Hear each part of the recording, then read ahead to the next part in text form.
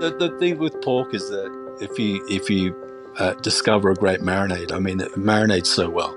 So, and I love the fact that you can have a marinade with a certain amount of sugar, and you just get lovely caramelization, which just adds to the natural sweetness and texture of the pork. So I'd say just experiment with marinades. This is The Crackling. I'm Anthony Huckstep.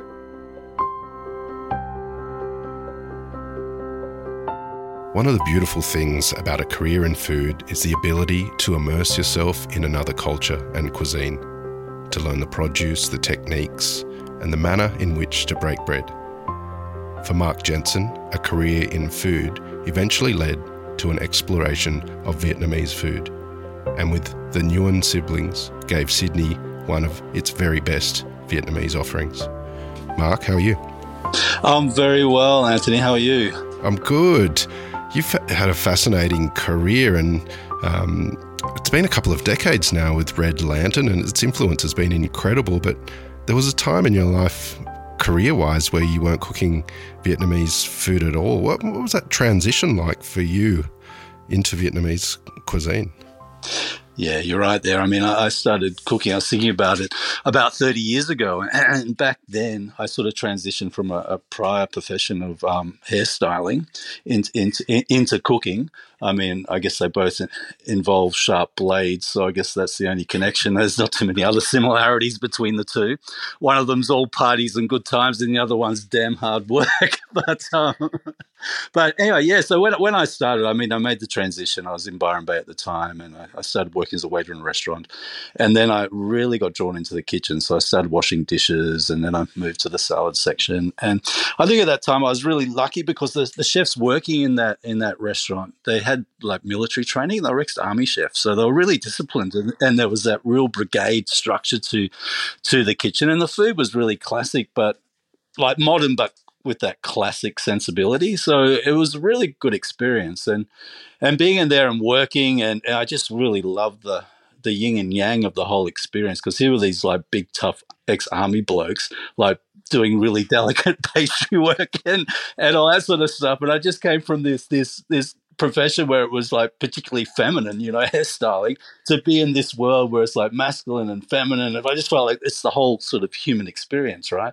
So yeah, I was hooked from that moment, and then from there I moved back to Sydney and got work in kitchens.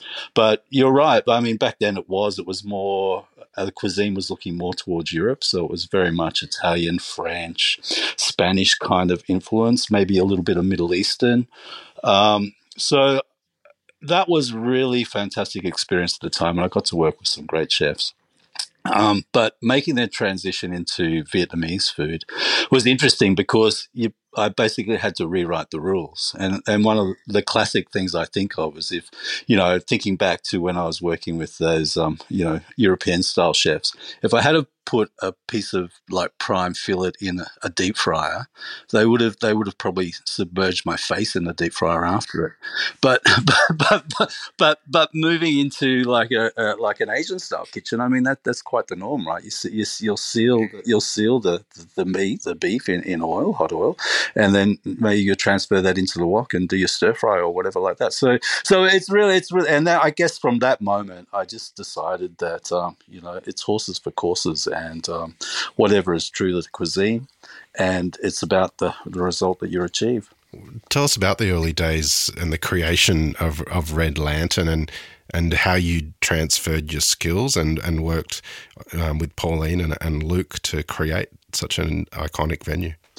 Yeah, I think I was very lucky because that European experience served me well. Because by falling into Vietnamese cuisine, because obviously with the history of Vietnam, there's a very strong French influence there. So a lot of the meals, especially at home, are cooked in frying pans, and almost like not so much the wok, but it's frying pans, even utilizing ovens and things like that. So I kind of understood the cooking process. I mean, the most challenging thing was getting my head around new ingredients. I mean, that was the learning curve, like new herbs, new paste, new sauces, and obviously new methods, but applied in a way that kind of made sense to me.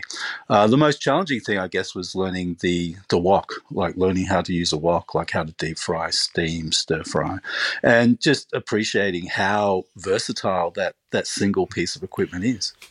One of the big features of Vietnamese cuisine is pork. Take us back to your career and what you remember of that European style of cooking pork and sort of how different it was when you started cooking Vietnamese food. Yeah, well, yeah, pork. So when I think back, sort of pre Red Lantern, so pork was very much cooked in. For me, my memories are very much of an Italian style, so roasted or a cutlet or cooked in milk. I remember the River Cafe. I could buy one of their cookbooks, and they had this pork cooked in milk, which like developed a curd, and it was like really amazing. So lots of people were doing that at the time, being influenced by certain trends. But making that transition into Asian style, in particular the Vietnamese, it was like roasting porks. The marinades were really interesting. Simmering pork. It's very versatile in that cuisine. I mean, one of my favorite things is like the pork neck, the sirloin, I guess, just simmered in stock with ginger fish sauce and garlic. I mean, it's quite amazing. You end up with like a really amazing flavored stock, but then also the meat is just so delicious. One of the things that I remember from the times that I've dined at different incarnations of Red Lantern is the pork floss. Can you tell us a bit about that dish and how do you make pork floss? Yeah, that just blew my mind, right? that particular thing, and I think it blows many people's minds when they have it for the first time. So that again, I guess that process I just described. So you're simmering the pork until it becomes very, very tender and very fibrous, and then you separate the fibers. So just with forks, separate all the fibers out, and then you slowly cook that in a wok with some soy and some sugar and some salt, and you're basically just drying out the meat. So I guess, a wok version of jerky in many ways, but you've just separated all the fibers, so it gives you that lovely fairy floss kind of texture. Tell us about the dish that you create using that. Yeah, well, that was like, I guess I really love this dish, and it's still on the menu today because it was actually inspired by a dish that Luke and Pauline's auntie cooks in Vietnam at the markets, and it's traditionally a breakfast dish, and it's served with egg and spring onions. So it's a rice cake. So it's made with glutinous rice. So it's a process where it's combined with water and seasoning, and then it's spread out onto a tray and it's steamed. So it becomes like a cake, and then cut into small cakes and pan fried. And like I really like the texture is great because it's that classic crunchy on the outside and really gelatinous and chewy on the inside. So that's a texture that everyone loves. And I got to thinking about that classic combination in Asian food of pork and seafood, and then pork and prawns came to mind. And then I thought, just to put like the icing or the fairy floss on the cake, I remembered Seafood back in the Crown Street days showing me how to do this pork floss, and I thought that would be a really awesome way to finish off the dish. So, it's sourced with classic nuoc cham and lots of peanuts and shallots and fried spring onions and so on. It's just a really classic, I'd say, almost say signature Red Lantern dish. Take us back to the early days of Red Lantern. It was such an iconic site and tiny kitchen. Do you have any stories of where, sort of things went wrong or some real successes of that period? Yeah. Well, what I didn't appreciate is also like this is my first adventure into, I guess, the inner sanctum of an Asian family as well. So you've got to remember I was learning a lot of things on the fly there. And one thing that I remember, classic, I didn't really appreciate is the fact that, so a bit of backstory, Pauline and Luke's family, parents, arrived in Australia as refugees, and eventually they set up a kitchen, a restaurant in Cabramatta, and the father is very protective of the family recipes because, as you know, all Vietnamese restaurants offer the same sort of dish, and what distinguishes them from one another is the end result and how you achieve that result. So that might be special sauces or a special technique.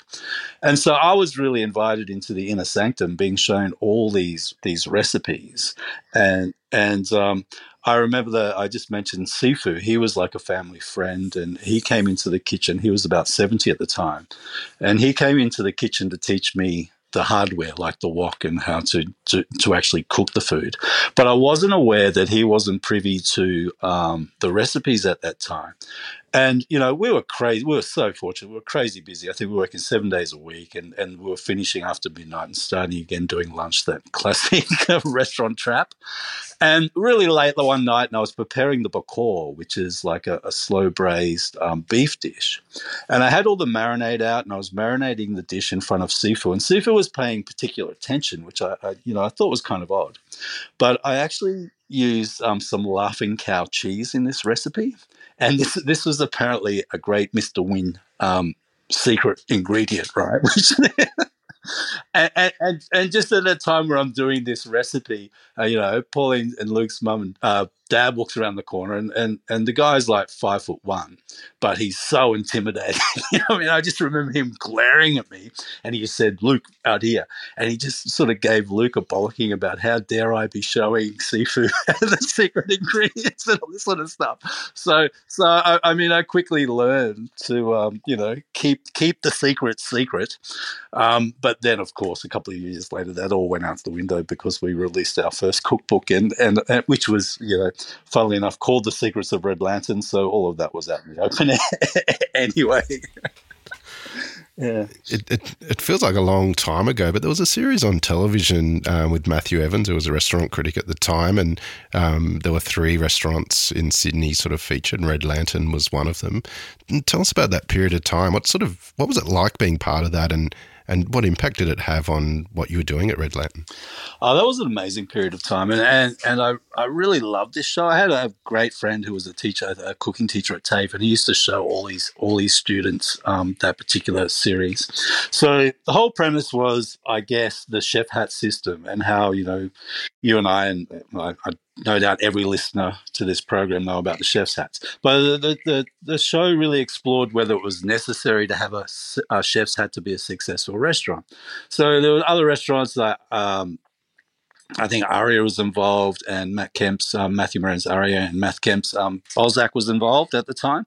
And they had 2-3 hats and so on. And Red Lantern had no hats, but we were just running queues all the time. So it was like a really amazing show to get an insight to the chef hat world.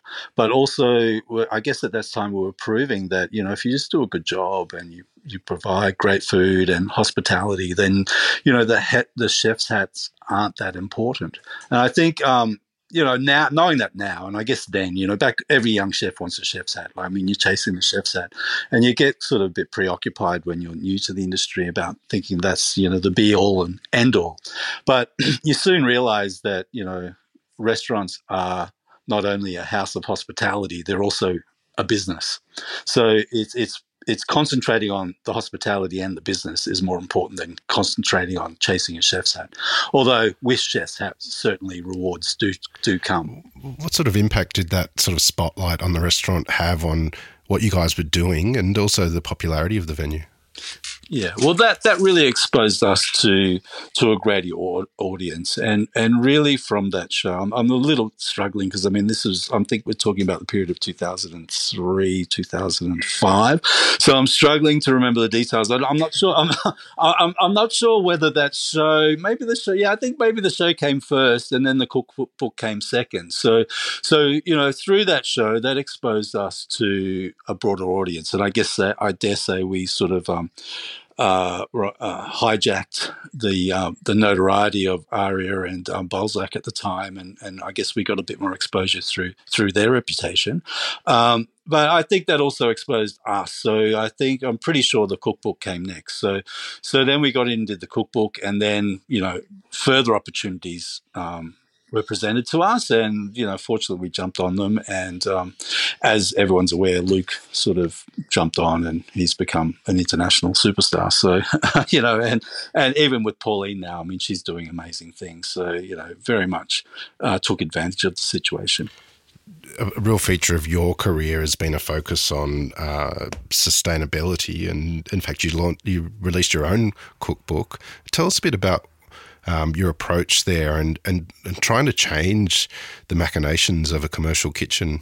Yeah, well, that was an interesting time because that book was released in 2011, and I was listening to a podcast of yours, and I'm sorry, the other day about a pork producer, and she was talking about how they set up their farm in about 2012, and they were moving into biodynamic practices, and it wasn't really well known at that time, right?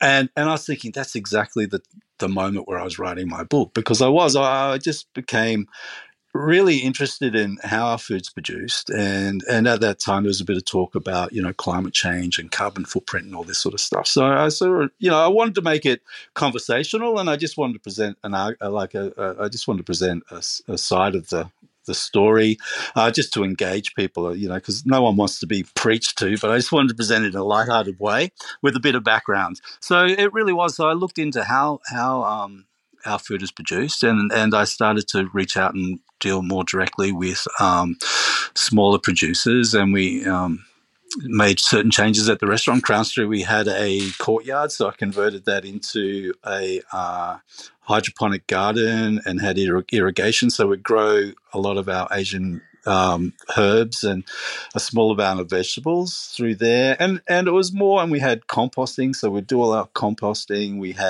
were one of the first restaurants at the time to actually have like one of those slow cook composters where you could put meat and bones and so on into that and compost that down into an organic matter, because you couldn't put meat and bones into a traditional compost bin.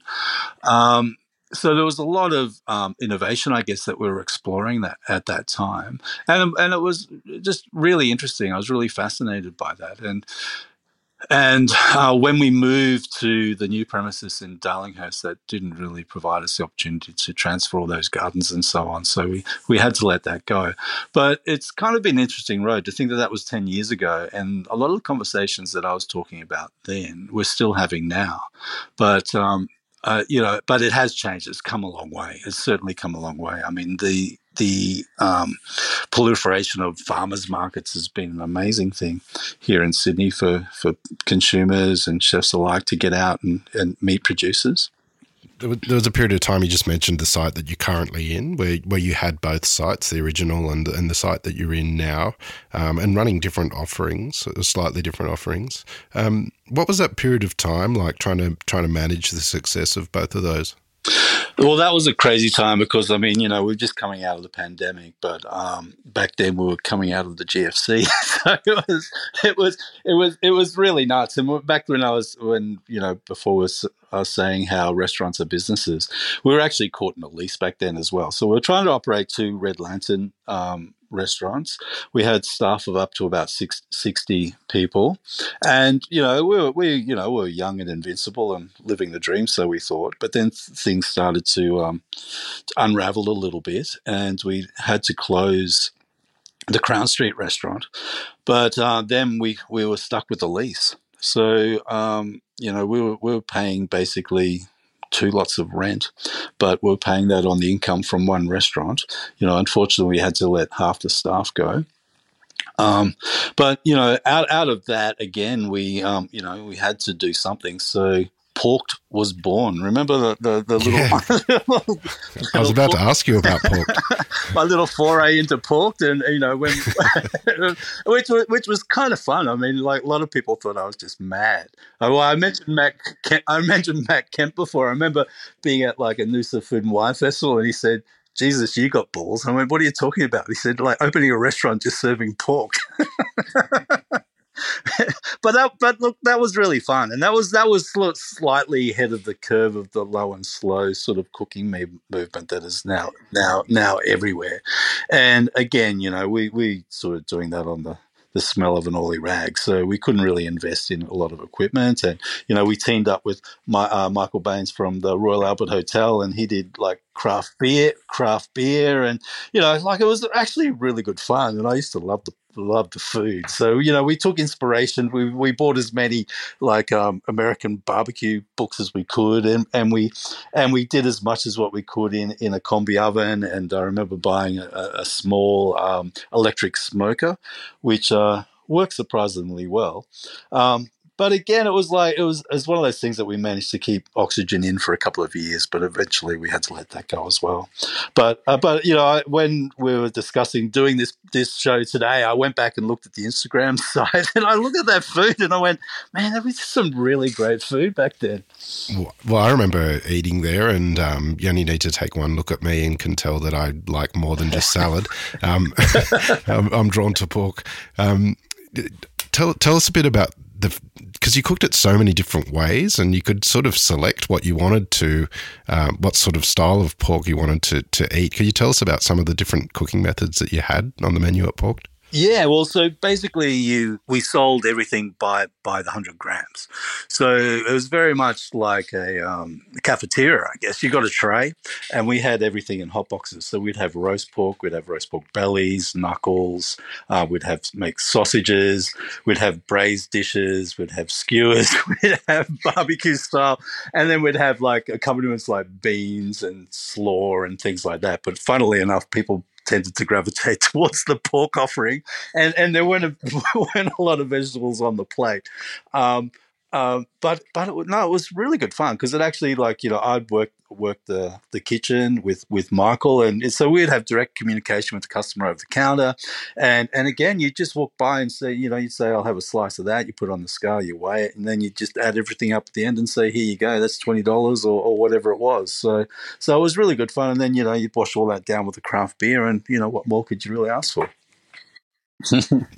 You mentioned when you were talking about the urban cook, the greater connection that you're creating with producers and farmers. And do you have any stories of connections you've made with pig farmers?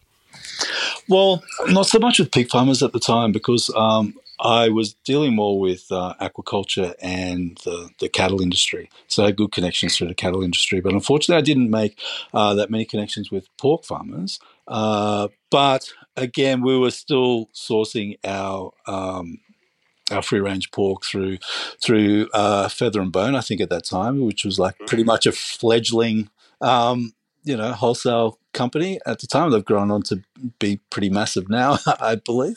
So I mean, a lot of my connection with pork farmers was really at arm's length at that time. What's important for you in regards to the pork that you get in, and how do you get it in? Yeah.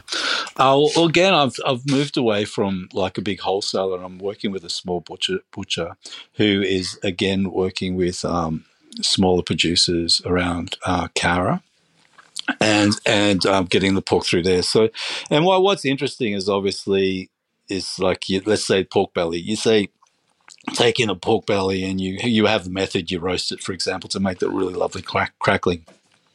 But what we've discovered more recently is the fact that it really comes down to the type of the breed of pig and I guess the composition of the fat and the thickness of the skin. So there's nuances between the breeds, which is, as I'm saying this, I'm thinking to myself, well, that's obvious, but it's not just like one method and one procedure suits all. So if our pork for the particular week comes from a different supplier, then maybe what we did last week won't work this week. So we have to make minor adjustments to get that crackling just right and to make it all delicious. Are there any pork dishes that you have on the menu that you can tell us about? Yeah, well, one of I'm on this pork belly theme because Jesus, I love it. I mean, I'm always snacking on that. I'm never disappointed if we don't sell a whole pork belly one, on any given evening. But I mean, the recipe we use is actually like a Laotian recipe which Luke discovered on one of his travels. But it's a marinade that we use that is traditionally done with smaller pork pieces, but we actually score the flesh of the pork and really rub this marinade in. So it's lots of coriander seed, lots of oyster sauce, and a few other things, and we let that marinate for 24 hours. Obviously, salt down. We actually spike and score the skin and salt that down for at least 24 hours, and then roast that up in a hot oven. So that's one that I think would be very hard to replace off our menu. The caramelized pork is always really good too, and we use that with the rice cake dish that I was describing earlier in the program. So that's another one that's just cooked in with sugar, fish sauce, ginger, garlic, and you just reduce it down slowly, and then just finish it off rapidly so that it develops a nice caramel. And you keep turning the pork in the caramel so it gets this amazing glossy caramel finish. This period of time has forced so many people to look at other avenues to get income in, and I'm really glad you brought it up at the top of the show, your previous career before you entered hospitality. But at Red Lantern, you introduced a barber shop at the back. Tell us a bit about that idea and the creation of it within Red Lantern. Yeah, during the pandemic, I just got to thinking about, also, we discussed earlier that I've been cooking for 30 years now. I mean, that's a long time in a commercial kitchen. I mean, it's really physical work, and I really believe it's a young man and woman's game, a young person's game. But I started to think, what else can I do? What else can I do? And I did actually consider setting up a barbershop off-site, but then I thought, I've got the private dining room here, and I've got friends that work in as solicitors dealing with all these sort of things. So I actually applied for a DA to turn the dining room into a barbershop during the day, and then have it as a dining room at night. So, fortunately, I managed to get that done, and it actually was working really well. So, I mean, I've really enjoyed it because I took it on as maybe an alternative so that I could do that during the day and finally get some nights off after 30 years working in the industry.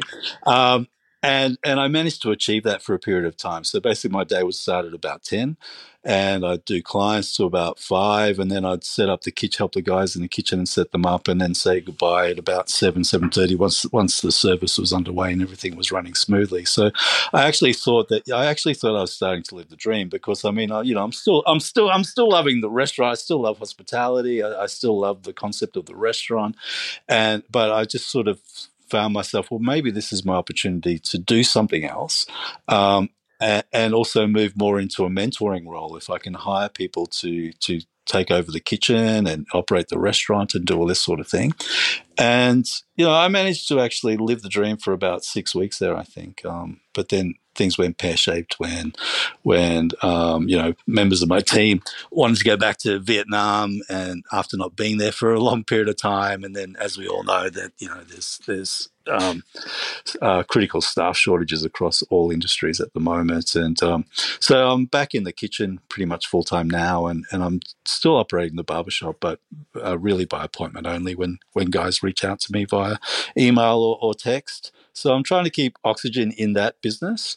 But, when I set that up, I just started to look at the whole restaurant differently, and I decided to think of it more as a house of creativity, because the whole concept was to have the barbershop, because it's licensed to have a bar in the barbershop, to have, people drop in for a drink, a haircut, and then maybe move into the restaurant, have a dinner. Through this period, we've been able to extend out onto the footpath a little bit, so we're offering more of a street food vibe. So really, we had this whole offering throughout the building, where you could, drop in for a haircut, drop in for a beer and, a banh mi or something like that, or, have a more formal dinner, or hire the private room out for a private dinner. So it just, again, it was that business, putting my business cap on, thinking, how can I best utilize this resource that we have? Tell us about that period of time with the barber. What was the response like, and what were your skills like? How did it feel going back to that world? Well, it's pretty interesting. I mean, I actually did a barber refresher course. I wasn't going to jump back in and start people's, butchering blokes' hair straight off the bat. So I flew down to Adelaide and spent a week in Adelaide at this Barbers Academy, and just honed my craft. And I remember at the time, 'cause it was something that I was good at. I mean, I had quite a good career in hairstyling. I used to work for in a salon, but I worked for the Australian Opera for a period of time, and I was actually really quite good at it. But it was just something that I couldn't see myself doing long term, and that's hence the exploration and ending up in a kitchen. But I did that barber's course, and I came back, and of course, the first couple of haircuts, they went well, but I'm just that sort of person that it's never good enough. You know what I mean? I have that drive that's like, it's never good. I can always do better. I can always do better. So I got in, and I eventually, it was actually really good fun, because in my kitchen, it's very much confined for walls, whereas this, I was opening up the barbershop to a clientele. So I started meeting people from all walks of life. It was just fun to have that communication, just sharing stories. And I really forgot how much of a confessional that barbershop chair is. And remember, this is all happening with the backdrop of the pandemic. So a lot of guys were disenfranchised with relationships, had lost work, careers. They were wondering, stressing about business, the whole thing. So to actually come to my shop and to be having your haircut by me, who, has got a pretty interesting background, through dealing with all sorts of, different things in my life. So I've got a bit of world experience, just as a bit of a sounding board, and, just to feel safe in a space where you can have a haircut and perhaps a beer or a cocktail and just download a little bit, shoot the breeze. So I actually worked out that the barbershop was a really safe space, and that's what really started to float my boat. Just the hair cutting is great, and I really enjoy it, but just that connection with guys, and just it was actually a really nice feeling after because kitchens can be really quite isolating. Whereas this just exposed me to a world, and I guess it opened myself up as well. Whereas I actually started to feel more confident within myself, like just dealing with people and experience a different side of life in a way. We're still emerging from COVID and sort of working out what might eventuate. But I love this idea of a house of creativity rather than just a restaurant. Do you have any sort of visions of what might emerge with that idea? Yeah, I do, because I'd really love to pick up the barbershop again. So, I mean, you use that. So, unfortunately, I've got two entrances to the building: the rear lane access, which enters into the barbershop, and the front door, which is my street food offering. So, I'd love to pick the barbershop up and welcome people in, and then have, the drinking and just the fun sort of space there. And then as you walk through, you've got the main dining room, which you could offer like the Red Lantern dining experience out the front, the street food experience. But then I'd also like to open up the space to more of a venue. So if people wanted to hire the space, and we'd cater for the event, so that could be like I don't know, some sort of expose or exhibitions, or corporate events or anything like that. We could host, obviously, birthdays and anniversaries and all that sort of stuff, but just sort of have a bit more of a broader context to it, so it's more of an event space which can offer great food and beverage packages. Mark, I can't let you go without trying to get one of the secrets of Red Lantern with the cookery of pork. I know that the book did come out, and you are tied to the family, but is there any sort of tips or secrets, that when it comes to cooking pork that you can share? Well, yeah. So I mean, obviously, don't overcook it is the basic, the obvious one, right? But also the thing with pork is that if you discover a great marinade, I mean, it marinates so well. So, and I love the fact that you can have a marinade with a certain amount of sugar, and you just get lovely caramelization, which just adds to the natural sweetness and texture of the pork. So I'd say just experiment with marinades, and especially char grilling, like over open flame or even a gas flame, it's really delicious. Well, Mark, it's always entertaining catching up with you, and look forward to seeing what you do in this house of creativity at Red Lantern. We've loved having you on The Crackling today. Please keep in touch, and we'll catch up again soon. Wow, amazing. Thank you for the opportunity. Thank you.